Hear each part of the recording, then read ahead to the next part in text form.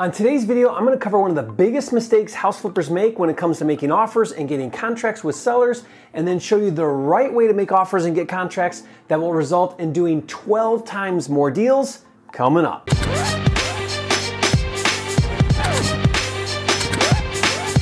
For a limited time, you can get a free copy of Jerry Norton's Quick Start Kit with everything you need to flip your first house in 30 days or less. Download it now at myquickstartkit.com. Hi, it's Jerry Norton with FlippingMastery.com, and if you're new here to make more money in less time flipping real estate so you can live your dream life, subscribe to my channel, click the bell icon to get notified when new videos are released. The following question was recently posted by Nick about making offers. My current process of making an offer on a property is going to an appointment, looking at what needs to be repaired, and then letting them know that I need to run this by some of my contractors and I will get back to you with an offer. Do some of you have DocuSign up and ready or a paper contract pre-filled out and talk about the price right then and there and go for the signing? I would love to hear how you guys make the offer and get the contract signed. Thanks. Great question, Nick. In other words, do you do the due diligence first and then get the contract, or do you get the contract first and then do the due diligence? Most people follow what Nick is currently doing and they do their due diligence first in order to get to a solid offer price and then make the offer and get the contract. And this just seems natural, right? I mean, if you're going to go under contract with a seller, don't you want to make sure you have a really good offer price? But I think this approach is a huge mistake for two major reasons. The first problem with doing due diligence first before getting the contract is it's extremely time consuming, and without the contract, it's not a good use of time. Think about all of the time it takes to meet a seller or an agent in person at the property, run comps, and the most time consuming of all is calculating repairs. You can spend hours meeting and getting bids from contractors and measuring and going to Home Depot. Proper due diligence on average takes about 6 hours per lead. Now that's a lot of time, and what if you do all of that due diligence just to get your solid offer price and you make the offer and the seller rejects it? Now if that's ever happened to you, leave a comment and let me know. Listen, my number one rule when it comes to acquisitions or acquiring a deal is this: spend the least amount of time possible until you have a written contract. Let me say that again. Spend the least amount of time possible until you have a written contract. That means you should get to the contract with the seller as soon as possible and as quickly as possible. Now stay with me and I'll show you how. Once you have a written contract with the seller, now you can spend the necessary time to verify and validate your offer price. Look, you don't want to waste your time doing anything without that contract. If for whatever reason you are off on your numbers, you can renegotiate the price or back out of the contract without any repercussions. Now I'll explain how, so keep watching. Now the second reason why you want to get to the contract first is because you'll lose the deal to your competition. In most cases, especially in a hot market, speed is the name of the game. The first one to the contract wins. If you get a lead and you meet a seller and you leave without the contract for whatever reason, and I come to meet the seller after you or another experienced wholesaler, guess what? While you're doing your due diligence, I'm locking up the deal. So what exactly does it look like and how do you get to the contract first? Let me walk through my process from initial contact to executing a contract on a typical deal. Let's say a motivated seller calls me from one of my ads or I cold call him or her. Either way, it doesn't matter. And I'm on the phone with the seller and I go through my pitch and I focus on the 4 major benefits I provide, which are I can buy cash, as is, close quickly, and it won't cost the seller anything. Now, if you want to learn word for word my exact positioning and my scripts for talking to a seller on the phone, I'll leave a link to a video in the description box below where I cover that in detail. Now, if the seller says, I'm interested in selling, what most investors do is they schedule an appointment to meet the seller and look at the property. Not me, at least not yet. Remember the number one rule to acquisitions: spend the least amount of time possible until you have a written contract. At this point, I don't want to spend any time to meet the seller unless we're on the same page. What if I need to be at $125,000 and the seller is at $175,000? I don't want to waste half the day meeting the seller just to find out he's not ready or not motivated. This is where I'll pre-sell the seller on the phone before meeting him. A really simple way to get to a ballpark number without having seen the property yet is, if you plan on wholesaling it, is to take 60 to 65% of the Zillow estimate or Zestimate. That will get you around where you need to be. So while I'm talking to the seller, I'll Google the address and I'll look at the Zestimate, and if the Zestimate is $208,000, my ballpark over the phone pre-sell offer at 60% would be $125,000. So first I'll ask how much they want for the house, because remember, he who names the price first loses. If he won't give me a number, which is common, I'll say something like this. Hey, Mr. Seller, I don't want to waste your time or mine. Before I come out and take a look at your property and meet with you, based on the neighborhood and the condition of the home as you've described it, I'm going to need to be in the ballpark of around $125,000. Then be quiet and see how they respond. If the seller responds favorably or seems open to that number, great. Take the time to meet him, because why? Now it's a good use of time. If he responds negatively and is against that number, aren't you glad you didn't waste your time on appointment? Instead, put him on a weekly follow-up. So let's say the seller is open to $125,000, so you schedule to go on appointment.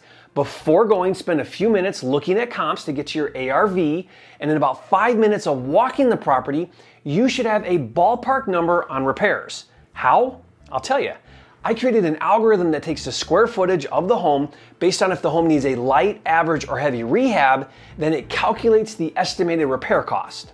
Now, of course, I did a video where I break it down in detail, so I'll put a link to that video in the description box below, and you can watch it later. Okay, now at this point, you've spent 5 minutes walking the property, mostly to make sure the layout is okay and that there isn't anything weird going on, like a walk-through bedroom or uneven floors. I just walked a property that had a big addition, but the only way to access the addition was to walk through a library to get to it. Now that's wacky, and it killed the deal. So at this point, we are not going to spend any more time on estimating repairs.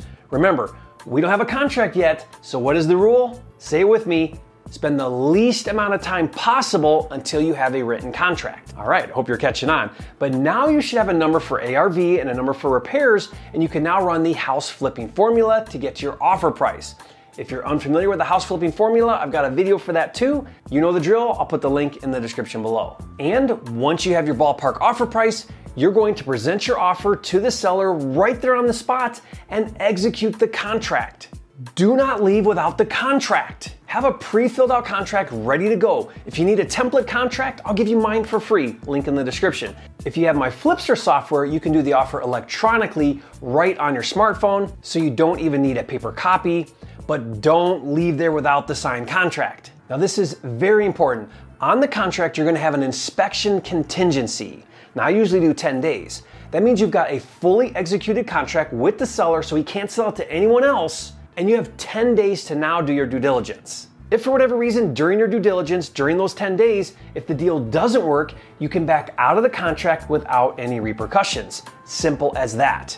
Now, if you want to learn more about the inspection contingency, I'll put a link to a video in the description for you.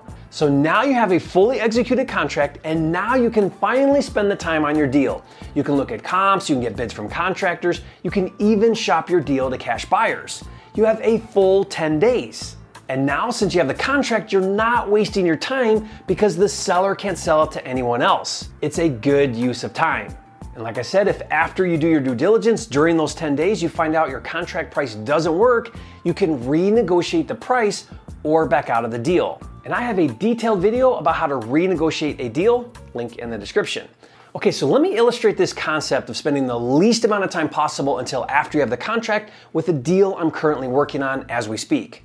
Now, if you know me, you know I like high-end homes, so I got a lead on $1 million new construction home that is 80% complete. It's 5,500 square feet and is basically at drywall. It's a really tragic situation. The owner who was building the home suddenly passed away, and the family just wants to get rid of it as soon as possible. So I talked to the agent who represents the family. Now, it's not listed on market, and the agent is just helping the family find a cash buyer to take it as is. So the agent called me about this deal, and he gave me the preliminary details about the condition and the location, etc. Now, I do new construction, and this project is right up my alley, and I was very interested, but I didn't want to waste my time because why? I don't have the contract yet. So I told the agent that I could meet him and look at the house, but not unless we were in the ballpark of $600,000. Now, he said yes, he thinks the seller would entertain that price. Now, if he would have said no, he needs at least $800,000, I would have ended it there. But he said $600 might work, so I met with him at the property, and after about 15 minutes, I estimated about $300,000 to finish it, and I made him an all-cash offer on the spot for $540,000 with a 10-day inspection. Now, I was straight up with him, and I said, I think it needs about $300,000, but I need to get my contractors over here and get me bids. which he understood that made sense to him. So he presented the offer to the family last night, and the family countered back at $650,000, which I countered back at $575,000. Now, the ARV on this house is $1.25 million, so I'd go up to $600,000 if I had to, which would put me all in for around $900,000, which means I'd net about $200,000 on this flip in about 6 months. Now, I should find out today if I get this deal, but here's my point. I'm not spending another minute on this deal until after I have the contract. Once I do, I need to get a copy of the plans, I need to meet the builder, I need to check on permits, I need to get bids from contractors, and I've got hours of due diligence to do. And at that point, if I discover things that would affect my number, I'll go back to the seller, I'll show him my discoveries and my reasoning, and I'll ask for a price reduction. So if there's anything you remember from this video, it's this. Time spent before contract, bad use of time. Time spent after contract, good use of time. I want you to think about how important your time is in this business. Let's do a comparison of a flipper who does due diligence first, offer second, which we'll call flipper A, and a flipper who does the offer first, due diligence second, which we'll call flipper B. Let's say that flipper A spends on average 6 hours for every offer made, and flipper B spends on average 30 minutes for every offer made. And let's say both flippers spend 25 hours a week doing acquisitions. How many offers does each flipper make in the same 25 hours? Well, flipper A would only make 4 offers in a 25-hour block of time, while flipper B would make 50 offers. And let's say that the average offer to deal ratio for both flippers is 25-1. So that means it takes 25 offers to get 1 deal. That means it will take flipper A approximately 6 weeks to get a deal, and during that same 6 weeks, flipper B would get 12 deals. So instead of aiming then firing, you're going to fire then aim. Here's the entire offer process in 5 easy to remember steps. 1, get a ballpark offer price. 2, make the offer. 3, get the contract with an inspection contingency. 4, do your due diligence. And 5, renegotiate if needed. And to help you do this lightning fast, I'm gonna give you my Deal Analyzer software for free. Just put the address in and a few pieces of information, and it will calculate all of the numbers for you, and it will give you your offer price in about 3 seconds flat. It's really awesome. To get it for free, just go to instantdealanalyzer.com or click the link in the description.